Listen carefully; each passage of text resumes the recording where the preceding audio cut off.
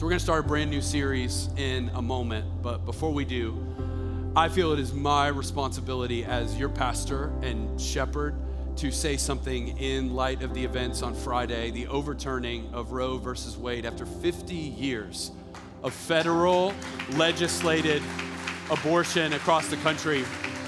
And I know, I can sense even in the room as we came together today that there's an angst and maybe a lack of clarity of, okay, we're celebrating this, but are we qualifying this? And what about this situation and this? Listen, this is a conversation that requires so much more than a short little statement before the sermon. I want to acknowledge that.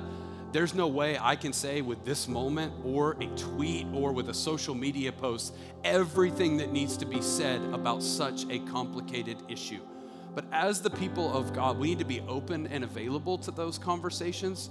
The clarity I wanted to give this morning is the clarity that I've been trying to give our church about controversial issues for years. Remember in January of 2020, we did a sermon series called Grace Truth. And we talked about how somehow Jesus lived his life full of both. 100% grace, love for people, compassion, mercy.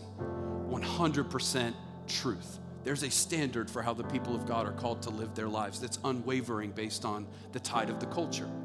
And Jesus, his whole life, holds both. He's at tax collectors' houses with prostitutes, still upholding the standard in the Sermon on the Mount. He taught, how do you teach something that has such a requirement for how the kingdom of God should be run every day, but yet love people in real time with 100% openness? It's possible by the power of the Holy Spirit. And some of you are troubled because you think this is an issue where you have to choose whether or not you support the rights of an unborn baby or the rights of an expectant mom who maybe is in a situation where she's scared out of her mind, maybe a dad who's scared out of his mind. And you think that the two sides of this issue are the choice between, well, they both seem like they need someone to defend them and they both seem like they need a voice behind them. Here's the great news. Where the Holy Spirit is involved, you can be passionate and compassionate about both. And that's what the Church of Jesus is called to do today. At ACC, we are Kingdom of God, New Testament believers. We are passionate about defending the rights of the unborn. What has happened in the last 50 years in our country has been a genocide. Babies with no opportunity to grow and flourish have been terminated at all kind of varying times during pregnancies and in all kind of inhumane ways. And as a Christian with a conscience, if you believe in the Bible, you do not have an option other than to love and defend the rights of those who cannot speak for themselves. You don't get that option. And so at Auburn Community Church, we speak up and we go, that's not right. It should have never been an option. In fact, it was a God-like reach with power that we get to decide who lives and who dies. It's possible to hold that conviction stern. I want you to know that we are as a church, and we always have. It's also possible at the same time to love, honor, and work diligently for the rights of women who are scared and people in our country who need pathways to other options. If you're here today, and that is your story, I'm gonna talk about that in 1 second, but I just want this to be known today. The church cannot afford to gloat and beat her chest today. We're not doing that. We're weeping. We're weeping about what has happened, but we're also understanding the weight of this moment. You know, the responsibility just shifted, particularly in this state. So the reason why, if you're wondering, why are Christians rejoicing at this? Because we know this is an opportunity for the church. And it's not an opportunity for the church to go, 50 years, now our side won. No, it's an opportunity for the church to go, what do we have to do to eradicate this issue through providing finances, through opening our homes, through adoption, through foster care, through more programs, more funding. And here's the thing, I'm not saying this on this stage because that happened on Friday. We already are that church. The number of families who have said yes to adoption and foster care, the ministry that was launched in spring of this year called Alongside. We want to be a part of turning the foster care system upside down in our community. And I believe it can happen in Birmingham and in other places as well. But that was actually launched just a couple of months ago. Here's the message at ACC today. We need more people to get behind that. We need more families to pay attention. We need to send more money in that direction. In fact, if you've ever given money to ACC, you have given toward efforts to love and provide for moms to have a way to raise their kids and for it to be financially reasonable and to have community around them for the long haul. Not for a moment, not with a tip on the side, but like the long, hard work of being there. And for the scared women who are out there, I want you to know that if the church comes across as gloating and in a way that scares you for your future, you need to know that is not the way of Jesus. The way of Jesus is to be committed to the rights of the unborn and be committed to building a new culture through the kingdom of God where women know they can raise their babies with hope for a future, and the church must stand in that gap. There's a third group that's not getting talked about much this weekend, and it's the group of women and potentially men who have made decisions in the past that they are not proud of. And maybe that shame that was dealt with in a previous season has come back up just through conversations and through an awareness of this. And I know guys, even within our church, who have encouraged abortion, who are reliving moments of shame. And I definitely know women in our church who have come through that and found healing. But this weekend is a major reminder of some of the worst moments in your life. The grace and the compassion of Jesus to meet you right where you are knows no bounds. And we want you to know today, God's heart is for you. He's got your baby. What's amazing is we've had so many different stories at ACC of college girls, of young women who have gotten pregnant, decided to keep their baby, and those are miraculous stories. One of them, we'll probably tell it in a couple of weeks. It was from many years ago at Ham Wilson. She has an abortion appointment for Monday morning, and in the sermon, abortion is addressed. She decides not to, and now she's married to her boyfriend at the time, and they have a family in Florida, and they're loving, honoring, and serve Jesus, and they think it's the greatest thing ever that God got their attention in one of the most needy moments of their lives. It's powerful. But you know what else is powerful? There was a girl who sat in the front row of our church 4 years ago at the AU Hotel, and her name was Hope. And I didn't know that she came in carrying a secret and a shame that was overshadowing any opportunity she felt like she could have to see God move in her life. And we've watched God forgive, restore, and redeem her. And she felt a peace that night. She was like, I'm coming to one church service just to hear. For some reason, some of you are weird about prophetic words and gifts of the Spirit because you need to read Corinthians. But that night, I just said, I feel like someone's in here, and you need to know that God's got your baby that you aborted. He's got her. And she is on the front row going, that's the only reason why I came. And that's not the only story, but we've seen story after story after story, not just college girls, but women who made decisions decades ago who have found the grace and the healing of Jesus. I say that across the board to say, you don't have to pick a stance or a side. You do have to embody and project the grace and truth of Jesus as a New Testament follower of the way. We are the kingdom of God, y'all. We don't get the opportunity to choose a political party. You know that, right? In moments like this, you are going to offend people. And I'm watching a lot of our college students and young people at this church, and I know a lot of you are watching through a screen right now.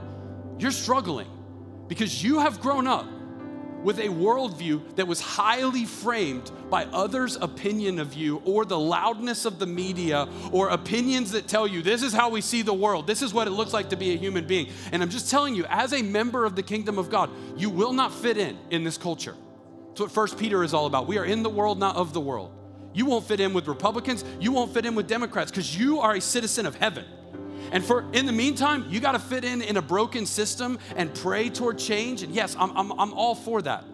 But you just need to know at ACC, we will never bend the knee to the woke mob or conservative elites or the liberal media.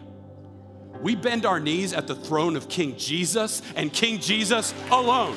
Period. Period. That's it. And This is like what our lives are supposed to look like.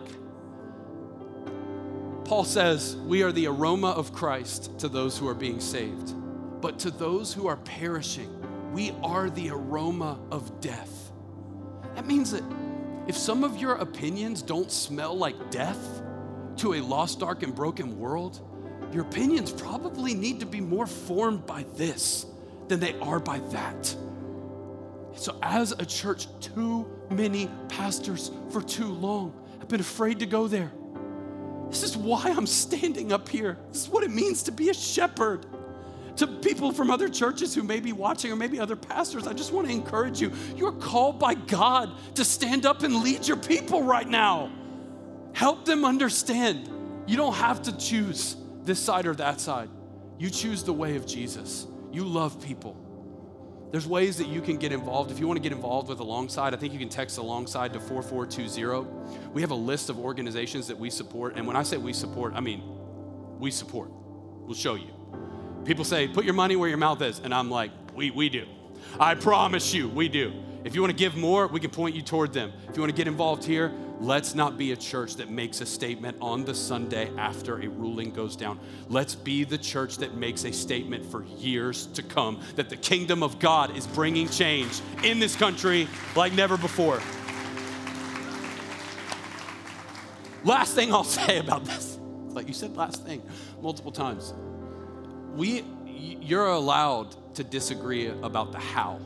How does the kingdom of God do the very thing that I just articulated? We can disagree without dishonoring one another. I'm not saying that a certain framework or opinion based on a background needs to be everyone's opinion, but I am saying there's some non-negotiables, but there's wiggle room in conversation. Let's not make this a hateful shouting match back and forth, but let's be the people of God. We take the hate. We take the difficulty. We expect it from the world. I just this weekend did not expect Christians to be so underdeveloped in their views about an issue. We are 100% grace and 100% truth. Let me pray before we open the Word of God. Heavenly Father, thank you for this moment. I pray that was clear and compassionate. I pray that if you would have been here this morning, you would have said the same thing. But I know, God, there's things that I may have said where I missed it, or I could have said more about this, or could have said this softer or louder. And I just pray your grace and your Holy Spirit over all of that. God, somehow help us to tune our hearts to your word today. God, the church is the space where we get to see the kingdom of God on display. This is the hope of the world. So God, would you move through churches across this country and across the world today? Would you move through me as I speak now? We love you so much, God. I pray for the moms who are scared. I pray for the future of our country and those who don't feel like they have a voice. God, would we illuminate the pain that is present in so many today? Would we be a church that cares enough to have a conversation and at the same time stands in the gap for those who can't speak for themselves? Please fill us, God. Raise up leaders who are bold. Raise up a church that wants to make a difference and provide education and provide funding and provide resources. God, help us to do our part. We can't do it all, but from our little corner of Alabama, we can stand in the gap and we can make a dent for the glory of God. Empower us, Lord. We love you. In Jesus' name, amen. So I wasn't planning on carrying that into my first Sunday back after sabbatical. I was gonna tell y'all before sabbatical, one of my fears was that something like that was gonna happen while I was gone, and then I was gonna have to come back and say something. And so it's hard for me, and it's been weighing on me. What is God calling me to share? And I just shared a lot of that. I was prayed up and ready to go. But I want to be a human being in front of you. I need like a couple seconds just to catch my breath and set my mind on the Word of God. So here's what I want you to do. I want you to look at somebody next to you and just tell them two things that you're thankful for that you haven't really said out loud lately. Let's just have a moment of thanksgiving and take a breath after such an intense moment before we hear from the Word of God. Two things you're thankful for. 1, 2, 3, go. Go, go.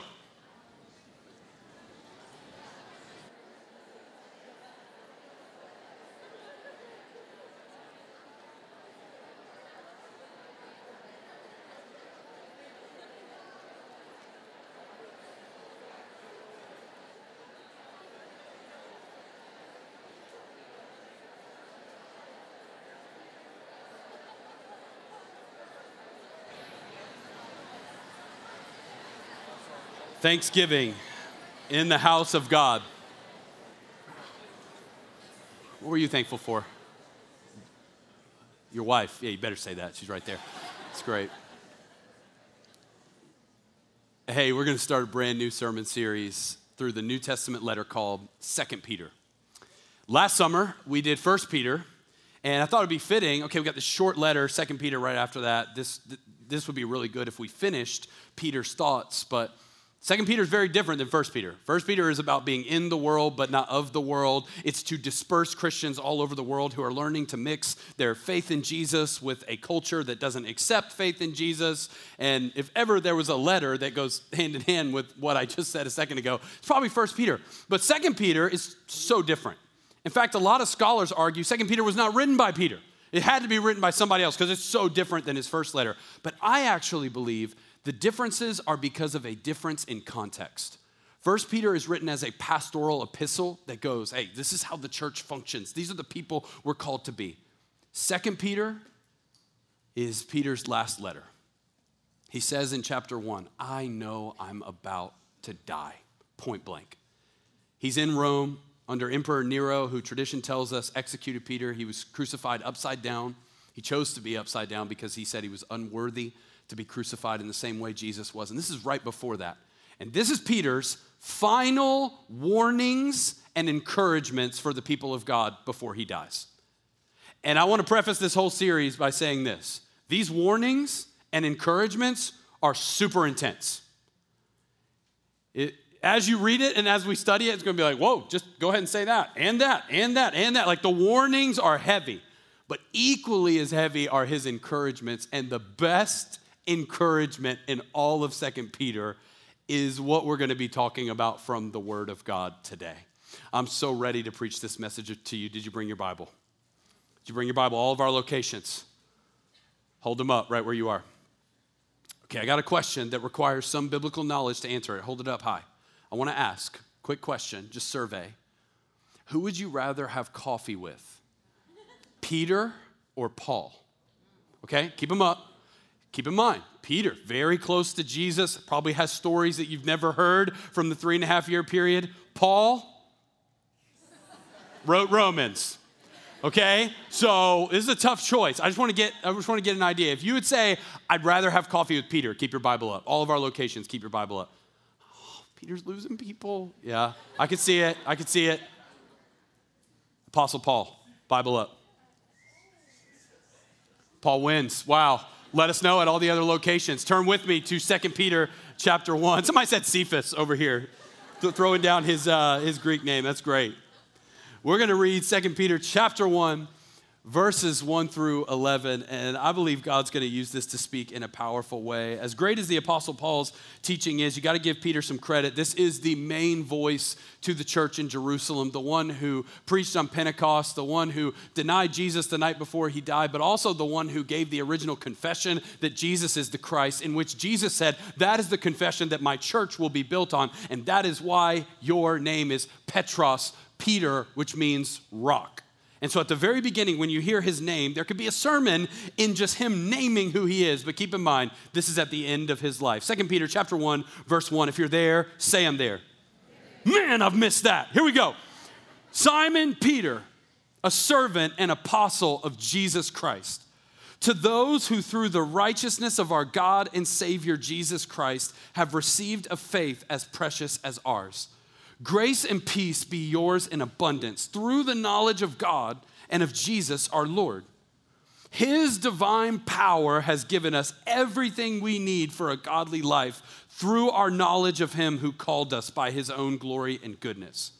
Through these, he has given us his very great and precious promises so that through them you may participate in the divine nature, having escaped the corruption in the world caused by evil desires. For this reason, make every effort to add to your faith goodness, and to goodness knowledge, and to knowledge self-control, and to self-control perseverance, and to perseverance godliness, and to godliness mutual affection, and to mutual affection love. For if you possess these qualities in increasing measure, they will keep you from being ineffective and unproductive in your knowledge of our Lord Jesus Christ. But whoever does not have them is nearsighted and blind, forgetting that they have been cleansed from their past sins. Therefore, my brothers and sisters, make every effort to confirm your calling and election. For if you do these things, you will never stumble, and you will receive a rich welcome into the eternal kingdom of our Lord and Savior, Jesus Christ.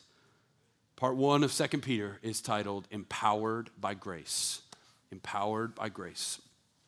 Look at somebody next to you, tell them, I've got the power. I've got the power. Say it. I've got the power. Come on. So typically, when we talk about the grace of God in church, there's almost a synonymous reaction in our brains to think about forgiveness. Part of that's healthy because this is a big deal. That through the blood of Jesus, we can be forgiven and reconciled to a right relationship with our Heavenly Father. Forgiveness is awesome. And God's grace, openly and readily available to anyone and everyone who calls, is abundant. But I feel like in our theology, and particularly in our practice, many of us have an abundance in forgiveness, but a scarcity in power. And so when we think of grace, we think, my sins have been canceled, but we don't think about the power we have to live our daily lives on mission for the glory of God. We've equated grace as a cancel out of everything we've ever done to offend God, everything about our sinful nature that stands to keep us from an eternal life in heaven forever. But we don't think about grace that fills us on a daily basis with the power to live out the Christian life. And here's the news of 2 Peter chapter 1 and the news that I came to announce today. God has not only graced you with forgiveness for your sins, he's also graced you with knowledge and power to walk in the divine nature right here and right now. These are promises that are not for heaven one day. These are promises that are available for you and for me today. Here's a more simple way of saying everything I just said. Jesus has done more than you're giving him credit for. He has done more than save you from your sin and get you to heaven. He has done more than offer you the love and forgiveness that is so awesome to celebrate, and we should sing about it, and we should remember it, and we should live in it. But Jesus has also given you power. And the tension I feel today is that the vast majority of us have gotten so good at grabbing the grace of God for the sake of forgiveness, but grabbing the grace of God for the empowerment to live your life is a foreign language for most of the Christians in this room and watching online. And I want to teach you today. 2 Peter chapter 1, verses 1 through 11 is the promise that you need to unlock the empowering grace of God. Let's study it. 2 Peter 1, verse 1. Simon Peter, as I said, you could preach a whole sermon on what that name means and all of that. Simon's previous name, Peter's new name given by Jesus, leader in the church. But I want to talk about the fact that he calls himself a servant and apostle of Jesus Christ. That's an interesting combination of two words. That word servant in Greek is the word doulos. It means bondservant. It means I willfully choose to submit myself under the lordship of one. And then the word apostle is about authority. So you see what he's doing there. He's putting on one side a word that means submission and humility and a word that means authority and power. And he's going, I am a servant first and foremost of Jesus Christ. And because I'm a servant of Jesus Christ, he has appointed me to be an apostle, which is a special office of leadership in the local church to give instruction. Why does Peter feel this way about himself? Because this is the type of leadership that was modeled for him by Jesus firsthand. Jesus, the one who's Lord of all, who's the rabbi, who's the teacher, washes the feet of the disciples and says, you go and do likewise. The role of leadership in the church is not to lord over people the power that's been entrusted to you. It's to humbly serve and equip the saints for the works of ministry. How beautiful was it having the elders on stage last week who are up here to do that very thing for you? And we want you to know the culture of this church is one where we want to model that. Yes, God gives authority to people to lead, but at the same time, the presence of authority is for the sake of service, not for the sake of lording. A servant and apostle of Jesus Christ. To those who through the righteousness of our God and Savior, Jesus Christ, have received a faith as precious as ours. Gotta love this. Peter identifies his audience. He says, I'm writing this letter to believers in Jesus who are there. I'm not writing this to agnostics who don't believe. I'm not writing this to people who are on the fence and need to be pushed over. I'm writing this to people who already believe. And I just thought that part of it was so important given the events of this week to just keep in mind that the church should understand truths about God that look like a foreign language to people who don't have the Holy Spirit yet. And Peter understands this, and you're going to see his language throughout the letter, and you're going to be bothered by some of it, and you're going to go, really? You can say something that harsh? But he's operating from the foundational point of, you've already come to faith in Jesus. You already believe. You've already committed yourself to what it means to be a follower of Christ. So I'm able to push you a little more because I understand you're already in the family. I'm not trying to convince you to be in the family. So remember that throughout as we're reading it. But then he says this is not a throwaway line. Grace and peace be yours in abundance through the knowledge of God and of Jesus our Lord. It's not a throwaway line. Peter's going, I want grace and peace to abound through this word, knowledge. There's something about our knowledge of God that's available to us today by the power of the Holy Spirit that makes grace and peace abound. And now we're about to read the best verses in all of 2 Peter. And I don't like doing that at the very beginning because I want you to come back, but I can't lie to you. This is the best part, and it's not even close. Verses 3 through 4 are in my list. I would call it my arsenal of verses that I go to daily and weekly. Do you have, as you're following Jesus, do you have certain verses that you think about more than others? Like just a few that you're like, in a given day, when frustrations hit, when moments come up, I got to reach back for my promises of God that are kind of readily available and always on my mind and heart. 2 Peter 1, 3 through 4, one of those for me. Memorize this a long time ago. Think about it often. It just helps me again and again. In fact, when anyone quotes 2 Peter, my mind immediately goes to this verse. So as we read what we're about to read, we're going to squeeze everything we can out of these two verses, hit on the back end of this passage a little bit next week. But this is where we're really going to focus, y'all. Look and open your mind. Holy Spirit, reveal. Here we go. God's divine power has given us everything we need for a godly life. If you have ESV, it's translated a little better. It's for life and godliness. Through our knowledge of him who called us by his own glory and goodness. Through these, he has given us his very great and precious promises, so that through them you may participate in the divine nature, having escaped the corruption in the world caused by evil desires. So that's a lot of thoughts being translated out of Greek into English, but diamonds of promises packed into two verses that I just want to teach and look at explicitly. First part, his divine power has given us everything we need for life and godliness. That is a promise from God that as a believer in Jesus, you have all that you need from the Holy Spirit to obey God and to live the life Jesus died and rose for you to live. What is life and godliness? That points to spirituality and morality. You have everything you need to live this adventure of a life in the kingdom of God. You have everything you need to obey God from a standard of holiness. You have been empowered with a grace that doesn't just save you, that sustains you in real time. Here's how it works. Through our knowledge of him who called us by his own glory and goodness. So how do I get access to the divine power? There's something about my knowledge. There's something about my thinking that taps me into the divine power, which he has given me by his own glory and goodness. So why did God do the thing that Peter's describing? Because he's that awesome and that kind. The reason why you've received what I'm preaching today is because God's better than you think he is. He's amazingly glorious, but he is good to you and has included you into the story.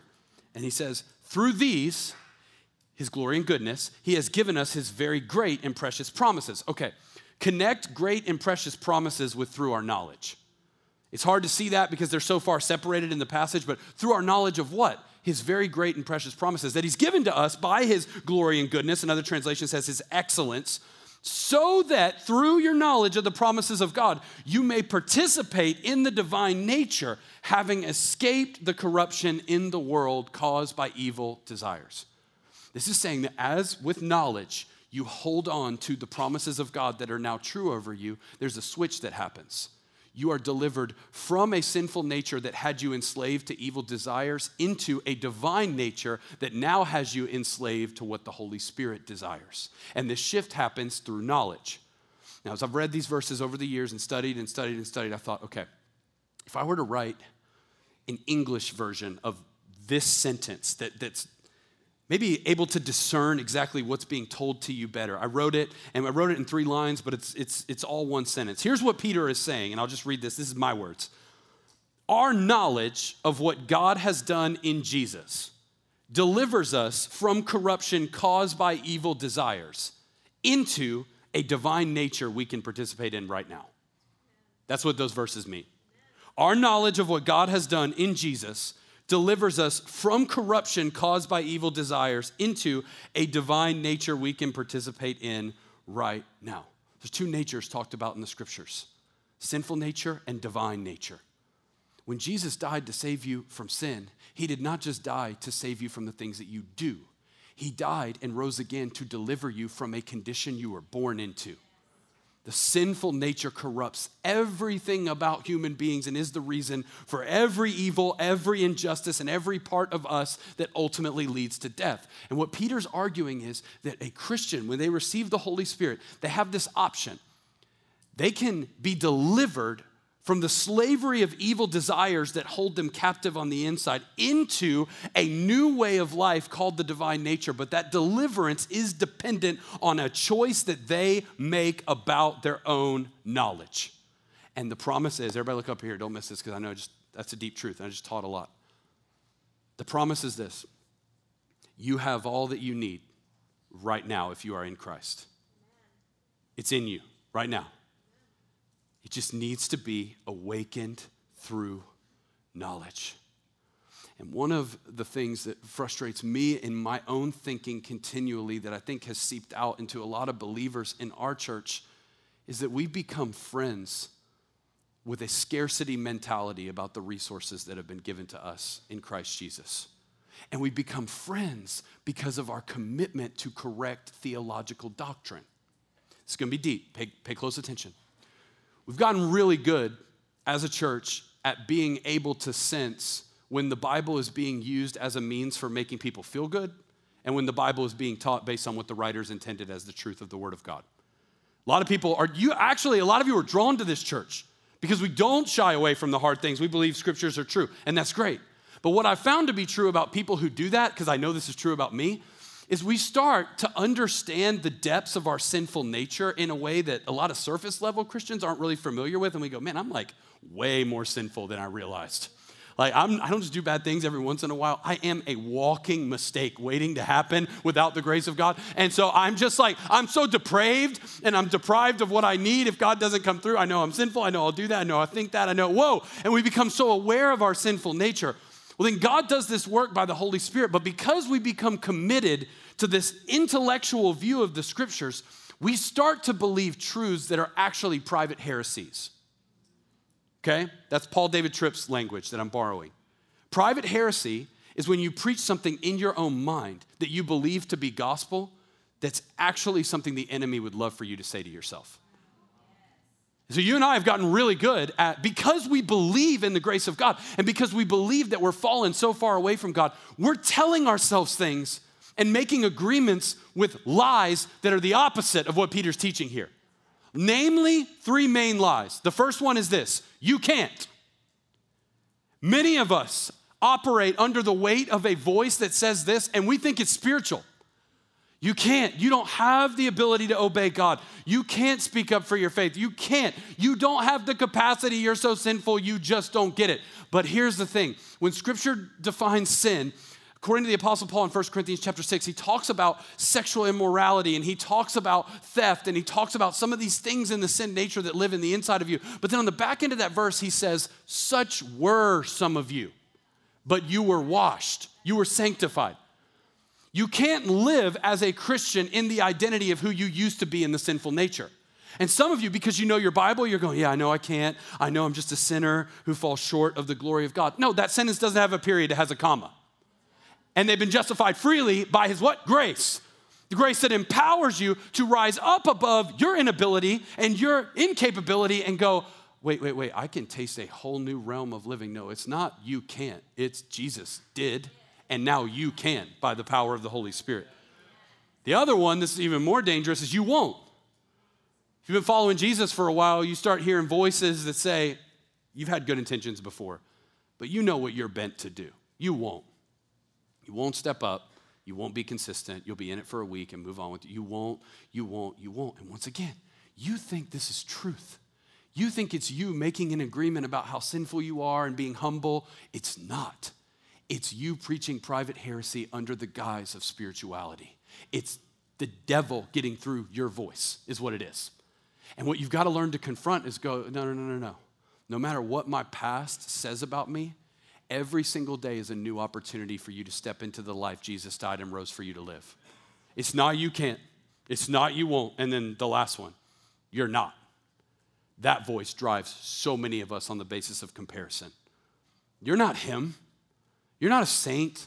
You're not a pastor. You're not a leader. You're not your sister. You're not. And so what we do is we end up measuring ourselves based on this voice that tells us to compare our spiritual journey to other people that seem to be ahead of us based on externals, not recognizing that the only power that can come through a believer and get them into this divine nature that's being talked about is the power of the Holy Spirit that is yours and it is mine when we connect our knowledge to the promises of God. And here's the promise of 2 Peter, evaporating all of these lies. You always have everything you need to do what God called you to do today. You always have everything you need to do what God called you to do today. And to believe otherwise is to belittle the grace of God. Yes, God's grace saves you and forgives you from sin. Celebrate that forever. But the grace of God empowers you today. God has never called you to something without gracing you with the capability to walk in it. And faith is not an intellectual agreement to something written on a page. Faith is taking a step of belief on the basis that what was written is actually true. So faith in 2 Peter chapter 1 is stepping and walking and talking and making an effort like what God said was actually true.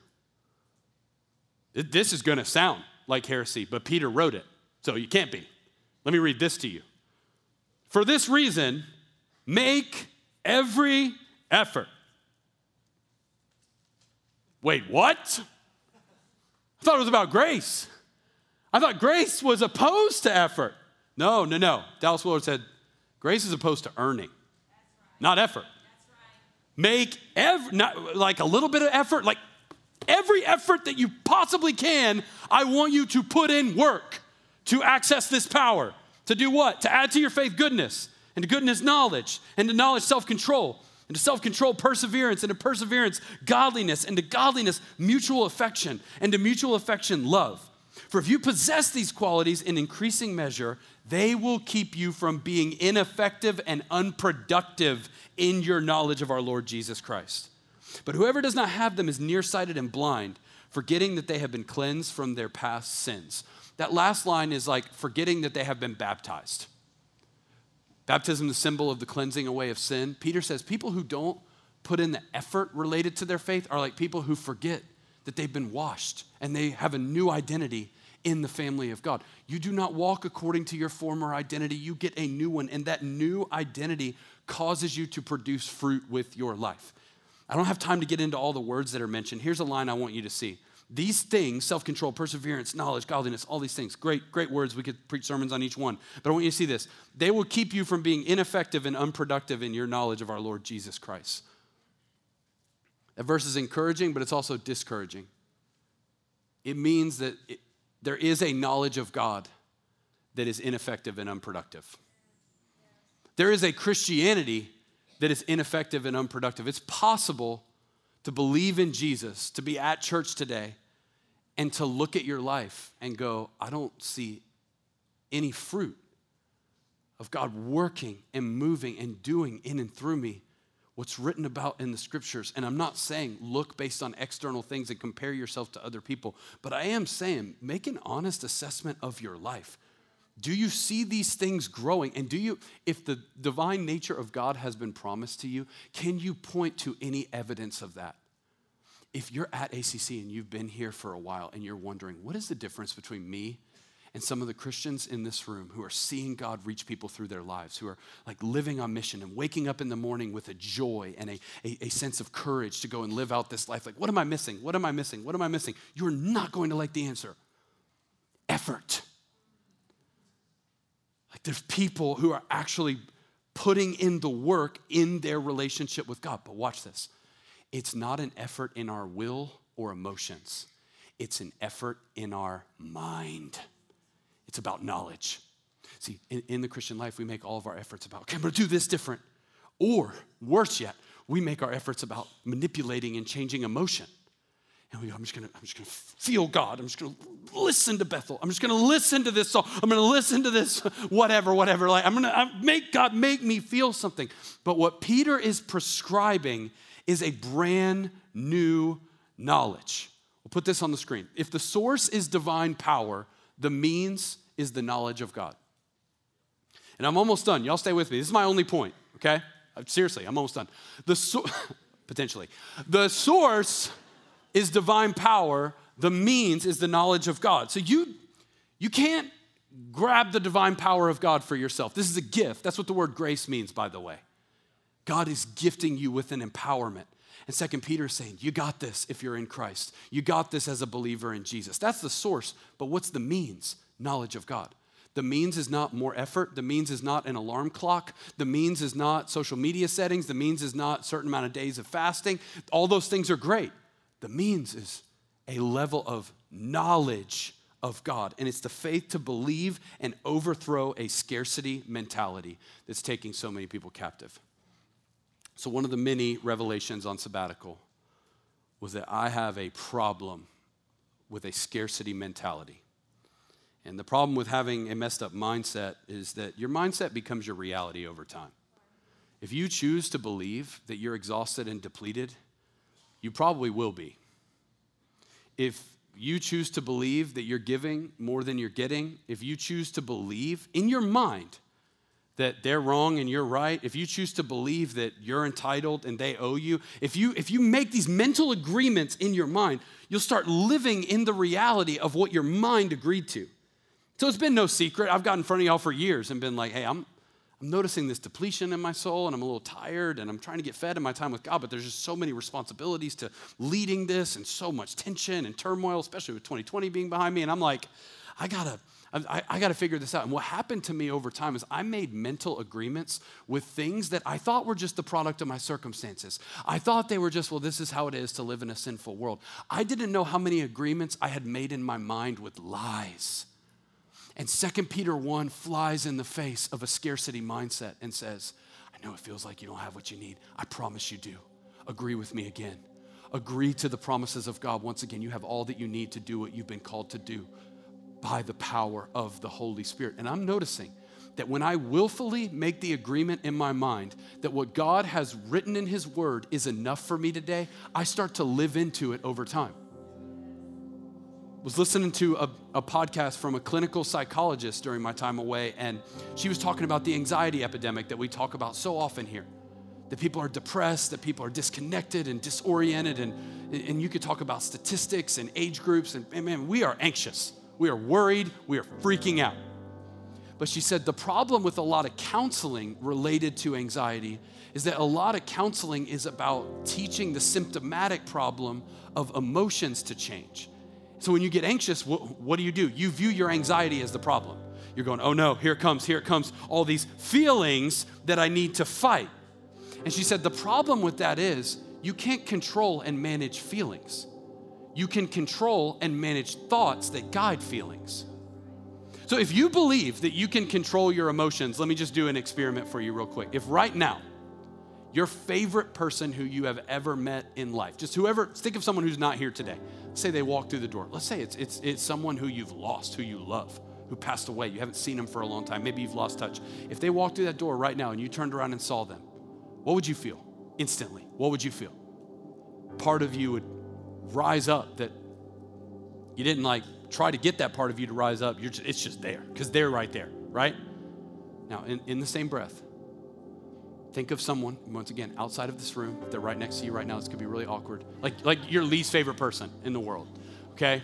Person who there's a ton of relational tension. Like if they walked in, it would be awkward and everybody knows it. Think about that.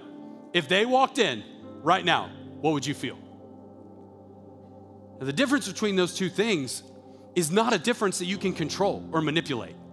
It's not something that you can go, okay, don't feel that level of excitement when the person I love comes in, or don't feel that anxiousness and that. No, it just happened to you. Because emotions get sent based on circumstances. But here's the good news. Emotions are guided by thoughts. And if you learn to aim your thoughts at the promises of God, you will learn to, over time, guide your emotions to overflow with affection for Jesus. I am talking about memorizing verses, but I'm not. You have to learn how to access the divine power by rehearsing a knowledge of God. So how I do it is I've gotten a little bit better at noticing when I'm in the flesh. I notice when selfishness is coming, when bitterness is coming, when tiredness is hitting, when I'm going, okay, I gotta do something. So for me, it's putting on AirPods, noise cancellation mode, in effect, and hearing promises of God sung and nodding my head and saying them out loud again.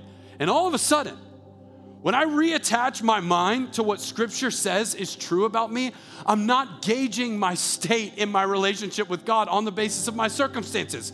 I rooted in the promises, and now I'm walking with divine power. Divine power to what? To walk in the Holy Spirit. I'm not walking by people going, they're in my way, I have a lot to do today. I'm walking by people seeing needs and speaking straight into them. I'm a conduit of the power and the presence of God simply because in my knowledge, I access the divine power that is mine in Christ Jesus. And I'm telling you, if you start to gratify the desires of the Spirit over the desires of the flesh, you will notice that living the life Jesus prescribes for us, although it seems hard, although for many people it seems legalistic, although for many people it seems boring, I'm telling you, this is the adventure you were born for. And as you feed those desires and quench them, it only makes for deeper desire. You start watching people's lives change because of things that you've said. Start watching your life, your marriage, your kids, your friends change. And all around you, you're going, I'm loving this and I want some more of Jesus. I have not figured everything out, but I have tasted a hint of the life I'm describing to you. And I'm telling you, I want that so much more than any pleasure of sin that this world has to offer. It's yours in Jesus, but it happens based on the knowledge of God. What do you have to take your focus off of? And what do you have to put your focus on in order to reconnect your knowledge to the precious promises of God? I can't answer that for you, but you got time to answer that for yourself. Every Sunday at ACC, we've been taking communion, and we're gonna do that once more right now, and I never want this moment to become routine. We're doing right now the very thing that I'm prescribing and that really Peter is prescribing in this passage. You can get your communion elements out now. If you didn't get one, you can raise your hand at whatever location you're at. We'll bring you some. If you're not a believer in Jesus, this is a moment to just sit and reflect. But if you are, this is where we join the table, where Jesus said, this is my body broken for you. And this is my blood shed for you the night before he died. We got one guy in the back row. He's like, I hope somebody sees me. I see you, bro. I see that hand. Got really good at that at youth retreats. But hey, communion, y'all. The precious promises of God. If you need one thing about the Bible to meditate on over and above anything else in a given moment when you go, okay, what am I fixing my mind on? Communion is your reminder, the body and the blood.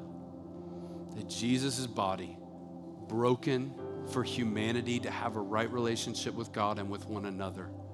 A whole new humanity was formed by the teachings, life, and death and resurrection of this man who we call the Son of God.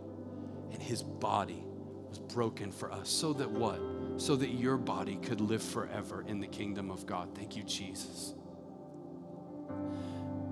And the blood. There is nothing anyone has ever carried into a church seeking Jesus that the blood of Jesus can't wipe away and make white as snow in a split second. I have no idea what you're carrying today, but the last 6 weeks for me, more than it was like a relaxing time away, it was exposing of a lot of sin. And I'm telling you, hearing the voice of God quietly whisper that he's got you, that he's for you, that you're washed, that you're clean, that there's newness, every taste of the cup, washed new in the sight of God. You are forgiven. So in this moment, what are we doing? What are we doing? We're going back to the source, divine power. You're empowered by grace. How do we get it? Through the knowledge of God. We'll take communion. We'll set our minds, fix our eyes on Jesus. Husbands, as always, pray over your wives. Let's take a time to reflect. And I think they're going to sing a soft song over this moment. Just sit and reflect for a second, and then we'll sing to finish this gathering in just 1 second. Go into communion right now.